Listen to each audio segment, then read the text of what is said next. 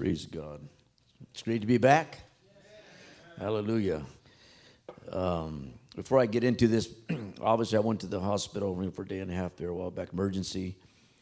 And then I had a little break and then went back. But in between the break, I went again. I didn't tell anybody about it. So I went to the hospital first time. What happened, like a week later, I cut my finger. And I had to go back to emergency. I use this as an opening illustration. So I cut my finger. I just threw out the trash. That's all I did. I literally threw out the trash. And I'm walking back, and I see all this blood on the floor. And I said, what's going on? I looked at my finger, and you can't tell. Now it's been stitched up, but it's cut pretty deep. I didn't almost cut it off, but it was deep. And I'm walking inside, and I looked at it. I said, oh, man, that looks bad. And I'm looking at it, and I thought, and the first thing I thought was, I don't want to tell Carmen this. So I'm walking in the kitchen, and I saw some super glue. I'm just being honest. I saw the super glue, and I said, I grab that super glue. I'll just shoot some in there and push it. And I can do that. Then I thought, that would be really stupid. So I said, Carmen, I cut my finger. She goes, let me see it. She goes, oh, my God. She goes, Carrie, I got to take you to emergency. You got to get that sewed up. Okay, like a little kid. Okay, so I went back to emergency. I got it sewn up, and I asked the doctor. I said, just so I know for the future, if I get cut again, can't you use super glue for these cuts? He said, regular super glue? I said, yeah, I've heard you guys do that. He said, we don't use super glue. There's a glue we use, but it's not super glue. He said, no, if you get cut like this again, you come to the hospital. You come to the emergency, and we sew you up. I said, okay. I said all that to say this. In our life, we're going to read a story about a man, Pool of Bethesda again, called One Question, One Answer, Part 2. But we want healing. We want to be whole, but there's a way that it needs to happen. When I thought in my mind, just for a few seconds, I really thought the thought. I really was thinking, I'll shoot some super glue, I'm good to go. But I thought, that's stupid, and I just want to bother Carmen again and go back to emergency. No one likes going to emergency. You stay there forever anyway. But there's a way to do it. I think the better way was not what I wanted to do immediately. The better way was I go and get help from the right person, the right way, the right time, and do everything I didn't want to do. You and I, with God, our life and our problems, we have them, and we want to do exactly what I did. We want to super glue our problems. We want to fix them real quick and get them done. We don't have to deal with it. I don't want to go to emergency. I don't want to. And sometimes God comes to us like this man. God comes to this man, and he's going to ask this man, do you want to be made whole, or do you want to be made well? He's going to ask this man a question. Because we all want wholeness. You would think we want wholeness, but we want it our way. More often than not, we want God to move the way we want him to move, when we want him to move, and how we want him to move. We have a hard time with God saying, no, I'm not doing it that way. I'm going to do it this way. In this story, there's just a couple points tonight. I know I always say that, but it really is going to be a couple points. And I want you to think about some of the things I'm going to say and really think about it, because some of the things I'm going to say you probably never thought of before about this man and about this story. He's at the Pool of Bethesda. Most of you know the story. He's been there for 38 years. We know he's lame. We know he can't get up. We know he can't do anything. We don't know how old he is. He's been there for 38 years. He's probably a little bit older. He's sitting at the pool, and all at the pool, everyone at church that day, everyone there is disabled. Everyone there can't do it. They're all sick. They're waiting for a miracle. That's why they all came. The Pool of Bethesda, when I originally started the series, it's called the House of Mercy. And I said the church, if there's any place people can find mercy, it ought to be church. And just like everyone's sick, everyone in here tonight, we're all sick, and we all have needs, every one of us.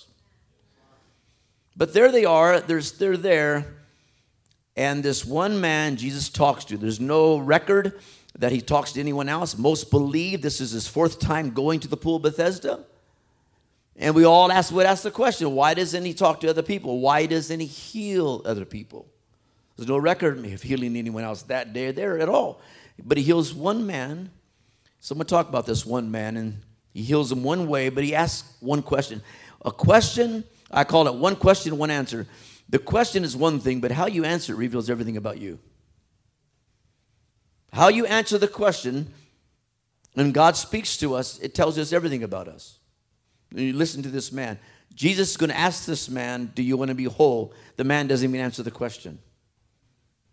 He goes to something else. He goes to people. He goes to a certain way. He goes to how it's always been. He goes to the past. And let's read it. John chapter 5.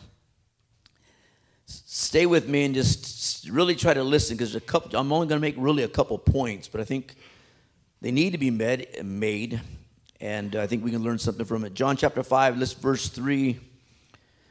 The Bible says, under these porches lay a large number of sick people who were blind and lame and paralyzed, used to lie.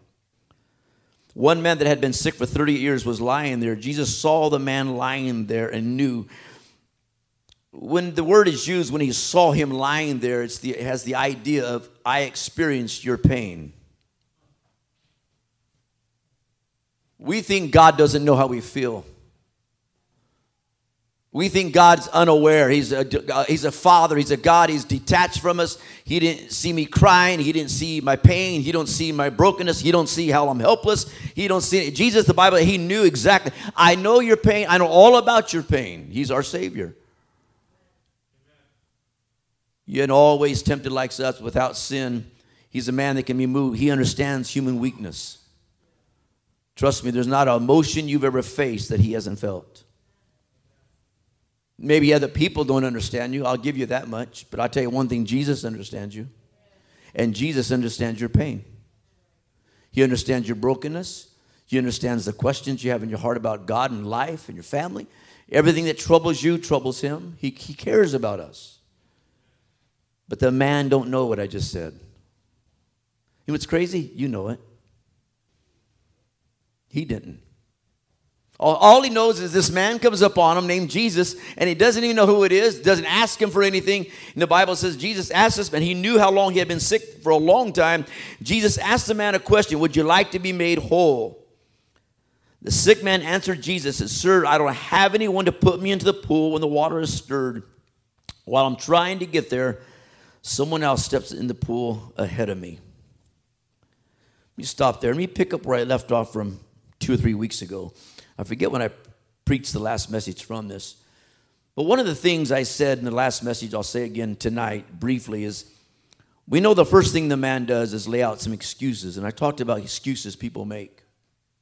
The first thing he says, he really what he's doing, he's giving a reason why he doesn't have to do anything. But he says, he makes an excuse. He said, I don't have anybody because I would like to get healed. But he doesn't even say that. He said, when Jesus asked the question, all he does is go to the people card. He says, I would like to get help. I'd like to get healed, but I don't have no man to help me. And what he's really saying is he's giving other people are the reason I can't be whole. Other people are the reason why I can't get ahead in life. People don't treat me right. People don't give me a chance. People are always going in front of me. No one really cares about me. It's not my fault. And I talked about that. Yeah, that's really what's happening with this man. The man is laying out a reason why nothing is happening. He said, I want to get healed, but every time I want to get healed, somebody else, in other words, it's somebody else's fault. He lays out excuses. How many times in our life, if we're really honest, that we make other people, we make them the ones why we can't be ahead in life or whatever it might be. It's someone else's fault. We have a hard time saying, you know what, it's me. I shouldn't have done that. I did wrong. No, it's someone else's fault. Someone else maybe acted that way. Someone else maybe talked like that. Someone else, they got me mad. And it goes on and on. So here he is. He's in this place. And he gives a reason why nothing can happen. And the reason why nothing can happen is because no one's giving him a break. You know, he really thinks that he's an exception. Yes, let me tell you, no one is the exception to the power of God. He's making an excuse for his life, and he's making an exception for the power of God. In other words, you know what? I believe that for the people, but you don't understand. My situation is different, so God can help me. I've heard people say that. I know God, Pastor, God can heal marriages, but my marriage is different. You know, you're not married to my wife. Or you're not married to my husband. And people say things like this. They really do. People say, I know that tithing is biblical. I know we should tithe, but you don't understand my circumstance. And they make an exception. They're the exception. There's always a reason why their life is different. And really what they're saying in a roundabout way is my life is different, and because my life is different, God really can't help me. The truth is the power of God, you limit the power of God. You limit it. Listen, God wants to help us all. My situation is different. So I'm really beyond God's power. I'm really beyond God's help. And so that's what we think. The truth is, listen, nobody can stop the will of God for your life but you. And so the man lays out his excuses. But one thing I thought, and I've said this every single time I've talked about it, he said, when Jesus asked the man, do you want to be whole? The man should have started jumping. Oh, he can't jump up and down. He's paralyzed, right? But the man should have started screaming at least yes. Can we all agree on that? But he doesn't even say yes. He said no so many times, he forgot how to say yes.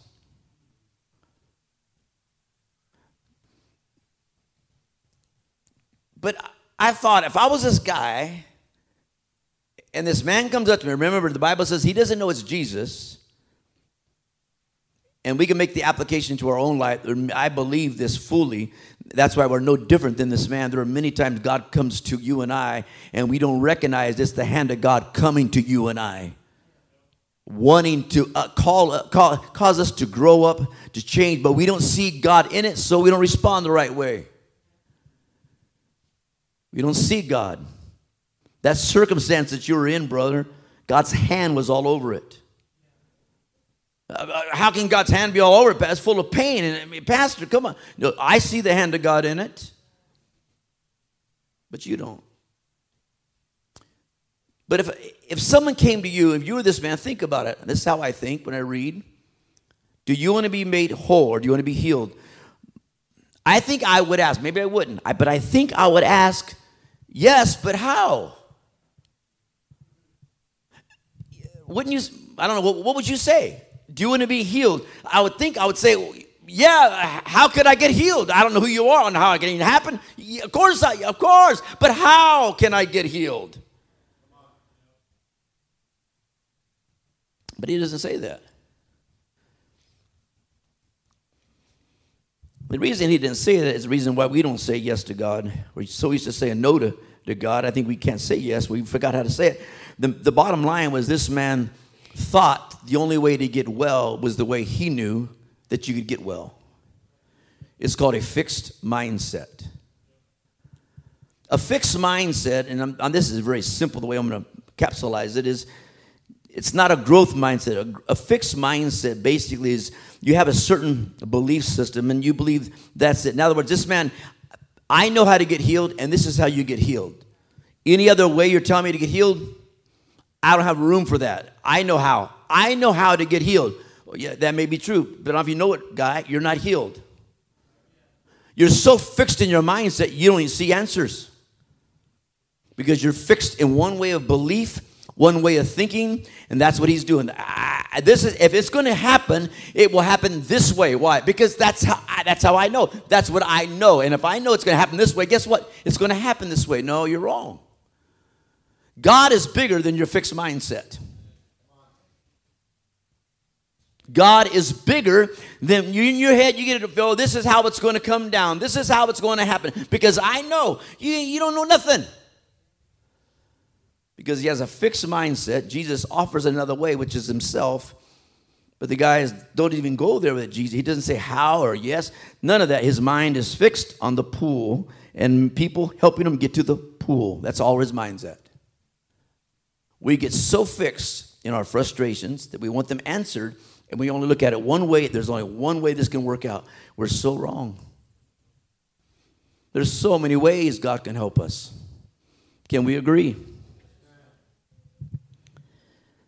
And standing in front of him, think about it, standing in front of him was miracles, was miraculous. But the proud, they think they know everything. You're standing in front of God, and you're telling God how I'm going to get healed. The proud, they know everything, don't they? I know. What do you know? Well, I know. Well, how do you know you know? How do you know you know? Because I know. No, you're proud. You live long enough, you realize you don't know so much. In fact, I would say the longer you live, the more you realize how little you really know about life. People have asked me this many times. People in churches, some of the other pastors. You've been married, 35, 40 years. Now it's longer than that. This is back years ago. How do you stay married for 40 years or 30 years? And I say, they expect me to give just fill me and tell me how do you do this. And I say, I don't know. Just one day at a time, sweet Jesus. That's it.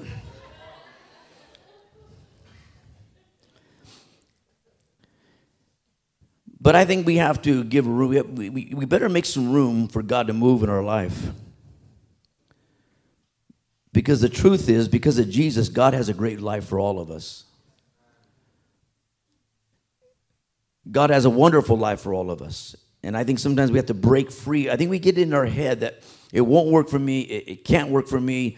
Everyone else gets blessed. Everyone else gets help. Everyone else gets the good job. Everyone else gets on their feet. It's not going to work for me. The enemy's got too much headspace.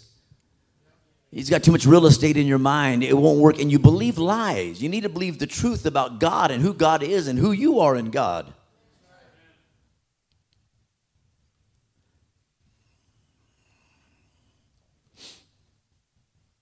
So here he is. Think about it. He believes with excuses. 2, he trusts in the wrong things with faith. He trusts in the wrong things with faith. He believed in his story. If I can get a man to get me to the pool, I'll be healed. He believes in something, but he believes wrongly. He has faith in the wrong thing. You got faith. The only problem, you got it in the wrong place, bro. People get a good job, and they put all their faith into their job. I thank God for faith. But listen, your job comes and goes. You got faith, but in the wrong place, in the wrong things. So Jesus comes to this man, and I said it before, I'll say it again tonight. He performs what I call the first intervention. The word intervention means the action of becoming intentionally involved in someone's life in a difficult situation in order to improve it or prevent it from getting worse. How many know that's what God did for you and I when we got saved? It was an intervention from heaven to you and I. We were lost. God intervened in our life because it was getting worse. Can we all agree on that? He sees this man, so he goes to this man. He talks to the man. The man said, when the water is stirred, I don't have anybody to put me in the pool. By the time I get there, everyone else is already in the pool. So he says, I don't have anyone to help him. So he has no family. I've talked about that before. He has no friends to put him in the pool. There is no record of anyone caring for this man. Well, obviously he had family because he was born. He had parents. We don't know if he had brothers. We don't know none of that. But there's probably a family or somebody that knew him. But some believe, and I think this happens to people. You care for people, but somewhere along the line, you get tired of caring for people. Especially when they really don't want help.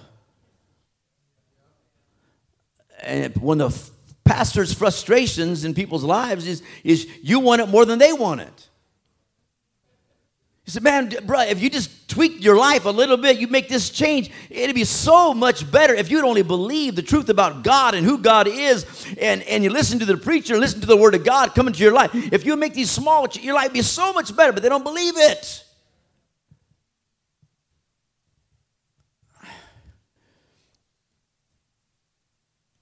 There are people, it's called compassion fatigue. They say people help people that are servers and serving and helping and loving. Too often they come to a place called compassion fatigue, and what it is, they just get tired of helping. It's a little different because we're referring to services and emergency workers, but in the church or we're working with people, we can make the transition. Sometimes you want to help people and you want to help, then it dawns on you, they don't want it. And you want it more than them. It doesn't work that way.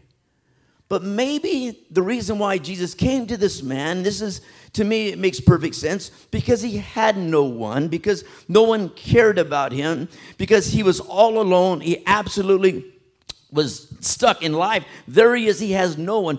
And that makes sense to me, because it's those people like that, you and I, that's who Jesus comes to.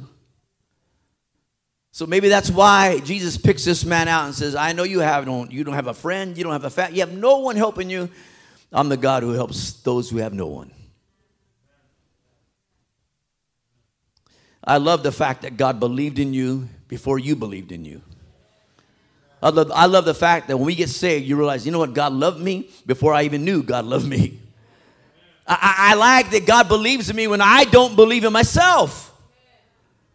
So he comes to him he comes to this man, I think because of that. He has no one. And so that might be the real reason why Jesus comes to this man. But then I've thought about something else. Man, that clock is a liar.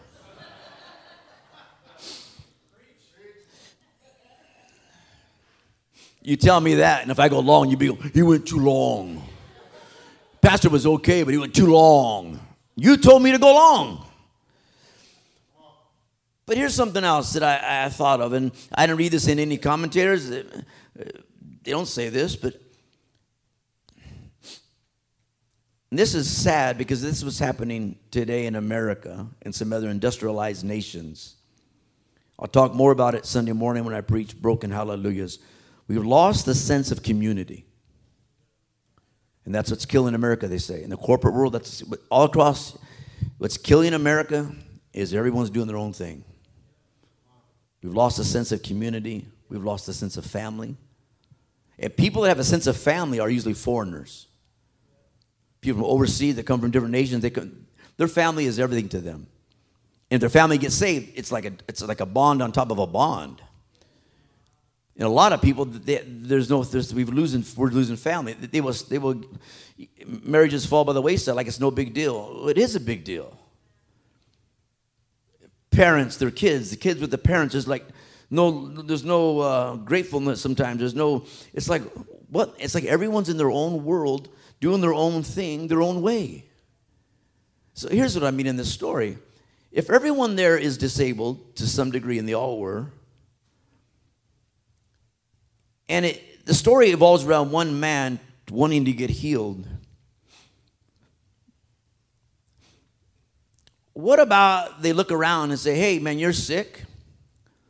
What's wrong with you? I can't walk. What's wrong with him? He can't see. He can't see. It's talking to him. He can hear, but he can't see. And you look around. Everyone there that day, everyone there is disabled.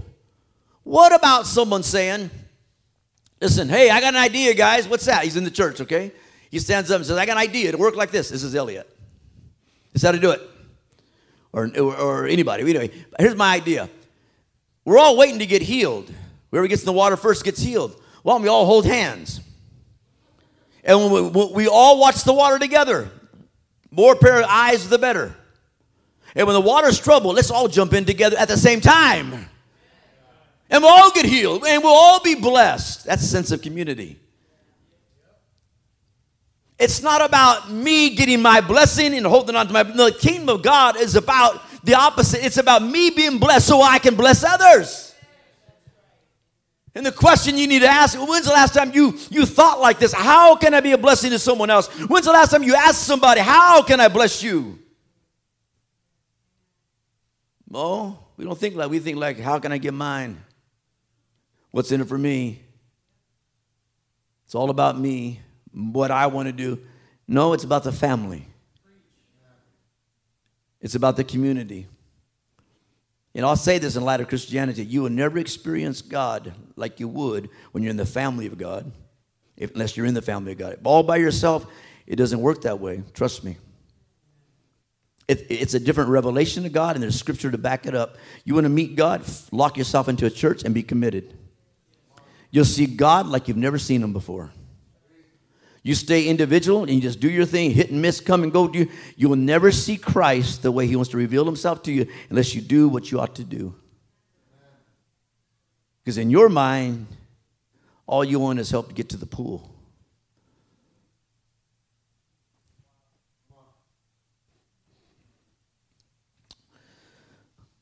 Okay, let's move on. I got a couple more minutes.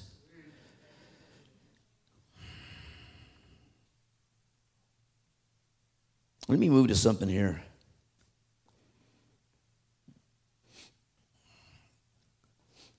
When this man answers Jesus, but I really want us to think about this. He answers Jesus based on past experiences of other people. He's never been healed. He's heard about people being healed.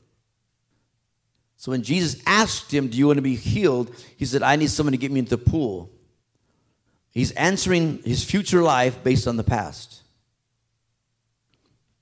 Listen to me. God is bigger than your past. All he does is reach back to the past, what happened in the past, and that's how his future is going to be. This is what happened then. This is how it's going to happen tomorrow. It happened that way then. This is how it's going to happen tomorrow. God is bigger than your past. He lays out this is how, if I'm going to get healed, this is how it's going to get healed. How do you know that? Jesus has the power, we know this, to say to someone, rise and walk, and that boy will rise and walk. Listen, you can't live your Christian life in the past. God's bigger than your past, and your past may be broken, your past may be hard, your past may be all kinds of things, but God's bigger than your past. And you got to believe your future is better than your past. Not only is it better than your past, it's something you can personally experience. He's talking about other people's experiences.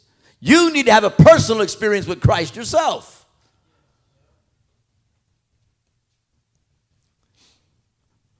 But let me end on this point. And I'm going to drill it and I'm going to stop here because I want to make it a point that's not preached very long.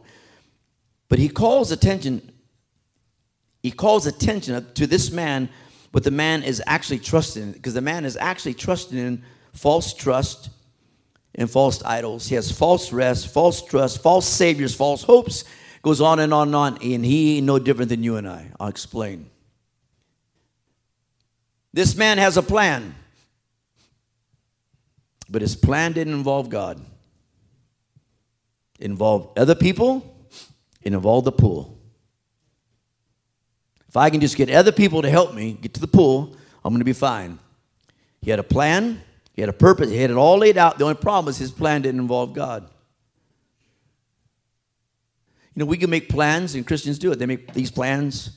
I realize one thing about what happened to me. You make all the plans you want, and your life can change in a heartbeat for no reason. Doctors told me there's no medical reason what happened to you should have ever happened to you.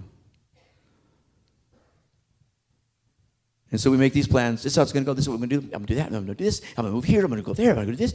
And God said, oh, really? You got great plans. Where am I at in your plans?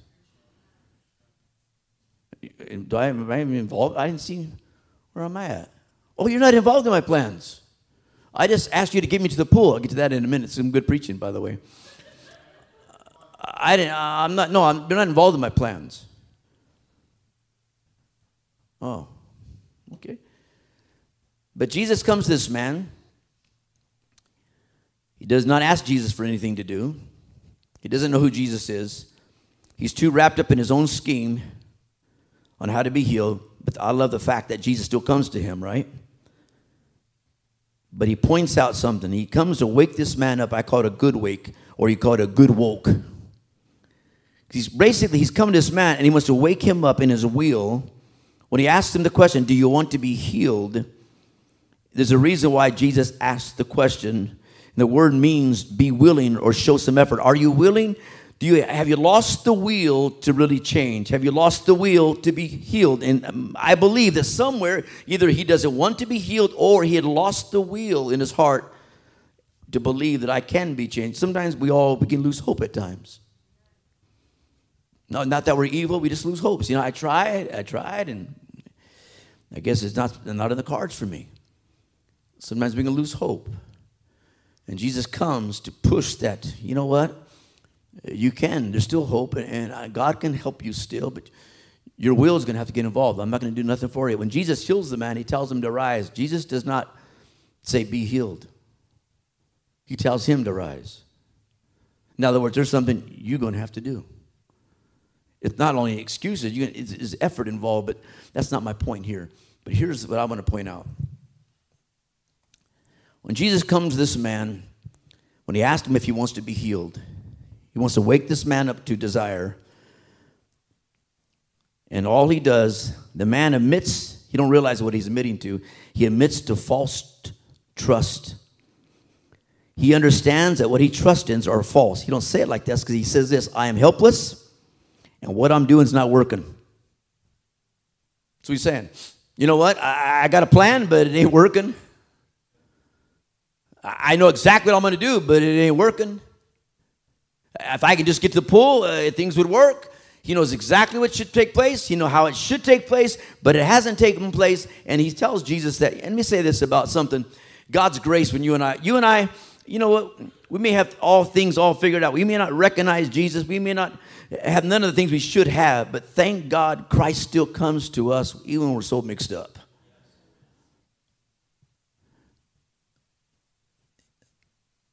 Even when we have false trust, false hopes, and false saviors. Listen carefully.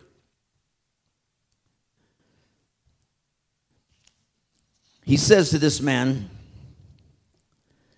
and really think about it,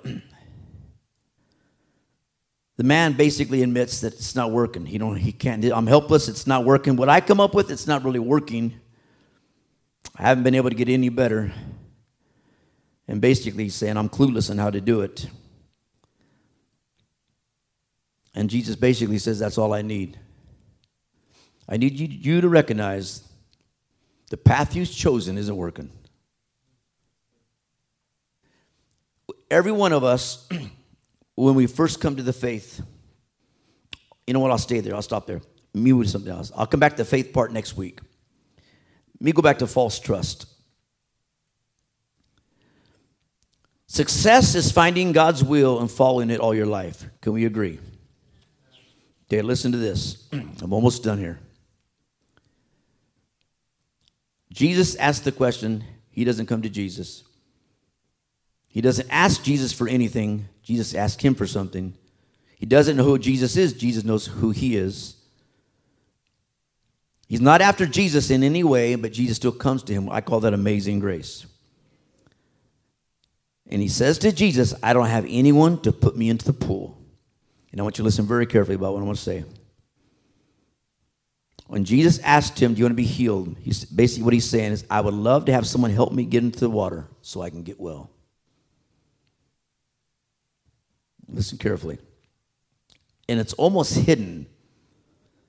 Unless you really pay attention and catch what I'm going to say, you miss it. Because what he's saying is, I would love to have your help, Jesus. God, if you will help me get to where I want to go, I'm in.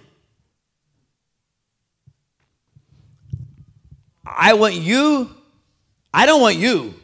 I want you to help me get to where I want to go. Why not say, I want you? We do the same thing. God, I'm happy. I'd love to partner with you. If you can just get me into the water, save me, I'm good. Just help me get to my answer, I'm good. Just help me get to whatever it might be, I'm good. I want you to help me get what I want. And whatever I want, that's a false trust. Another way we would say it is like this. If you can help me find Mr. Right, you can fill in the blank. The word pool, you can put anything there. You help me find my Mr. Right. You help me find my the man I've always wanted. You help me find the woman you help me find. You give me that good job that I've always wanted. You give me that promotion I've always wanted. I would love for you to help me, Jesus, get to my pool. I'd love to partner with God if He can just get me what I want. And this is why so many Christians don't make it the long haul, because I understand when you first start out, Jesus is everything. We don't know anything. We're needy, but at least we know we're needy. But as time goes on, we don't think we're so needy. We think we know better. But I'll save it for next week. But it's so sad because God wants to do so much, but somehow we think, and this is what happens to people. They give their life to Jesus, and they honestly think, okay, now I got Jesus. Now I can get what I want. But it's almost like they're using Jesus to get what they want. And you know what? If you've ever worked with people, have you ever had someone like you, and they really like being around you, and later on you find out they didn't really like it, they're just using you? Has it ever happened to you? It happened to you in life. You say, man, they just outright use me. Oh, yeah. Yeah. How do you think God feels? God, Jesus, you help me get my job promotion. You help me get me what I want. And I love you to partner with me to give me what I want. What if I don't want to take you to the pool? Well, I've been waiting 38 years for the pool. What are you talking about not taking me to the pool? Understand? I'm 38 years, boy. I'm at the pool. And we get so stuck.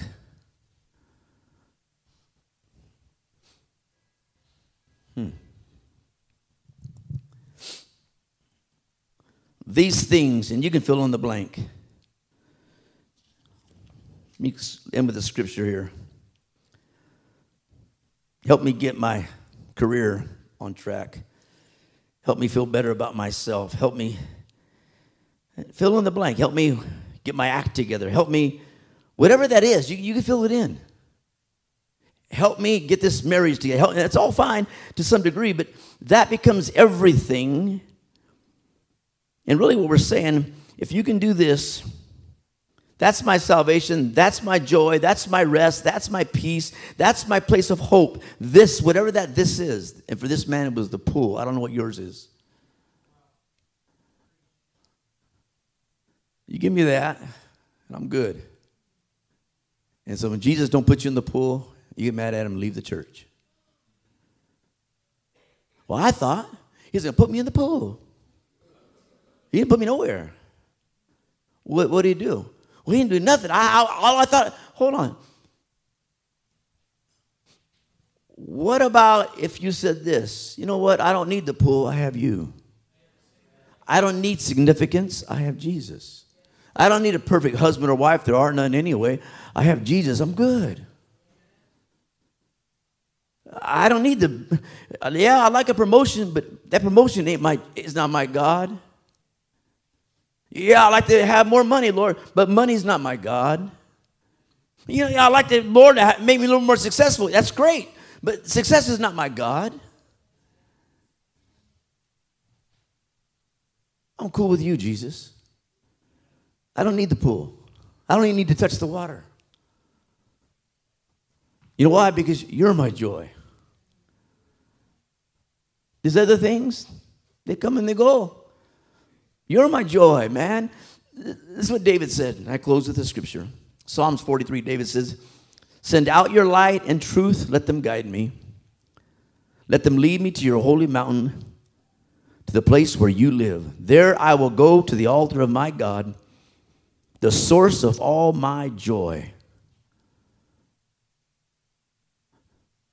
You and I have Jesus.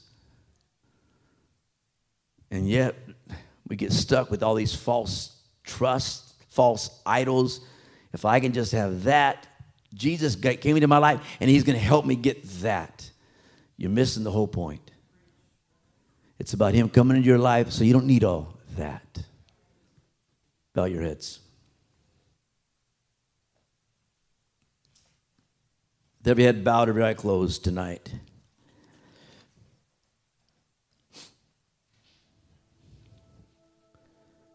Excuses. Challenge you to examine our beliefs, examine the things we trust in that are false. And I'm going to leave us all with this. Are you willing to let him be your answer? Not your false gods, not your false trust, not your false hopes. Whatever Jesus, help me get to the pool. That's what so many people do, and it never happens, and so they get mad at God. He never put me in the pool, but he gave you himself. but I never got what I wanted. I thought he would help me get what I wanted, and he don't. But you have him. The psalmist says, you are my joy. It wasn't something else. It wasn't someone else. It wasn't anything else. It was you, God, are my joy. You and you alone.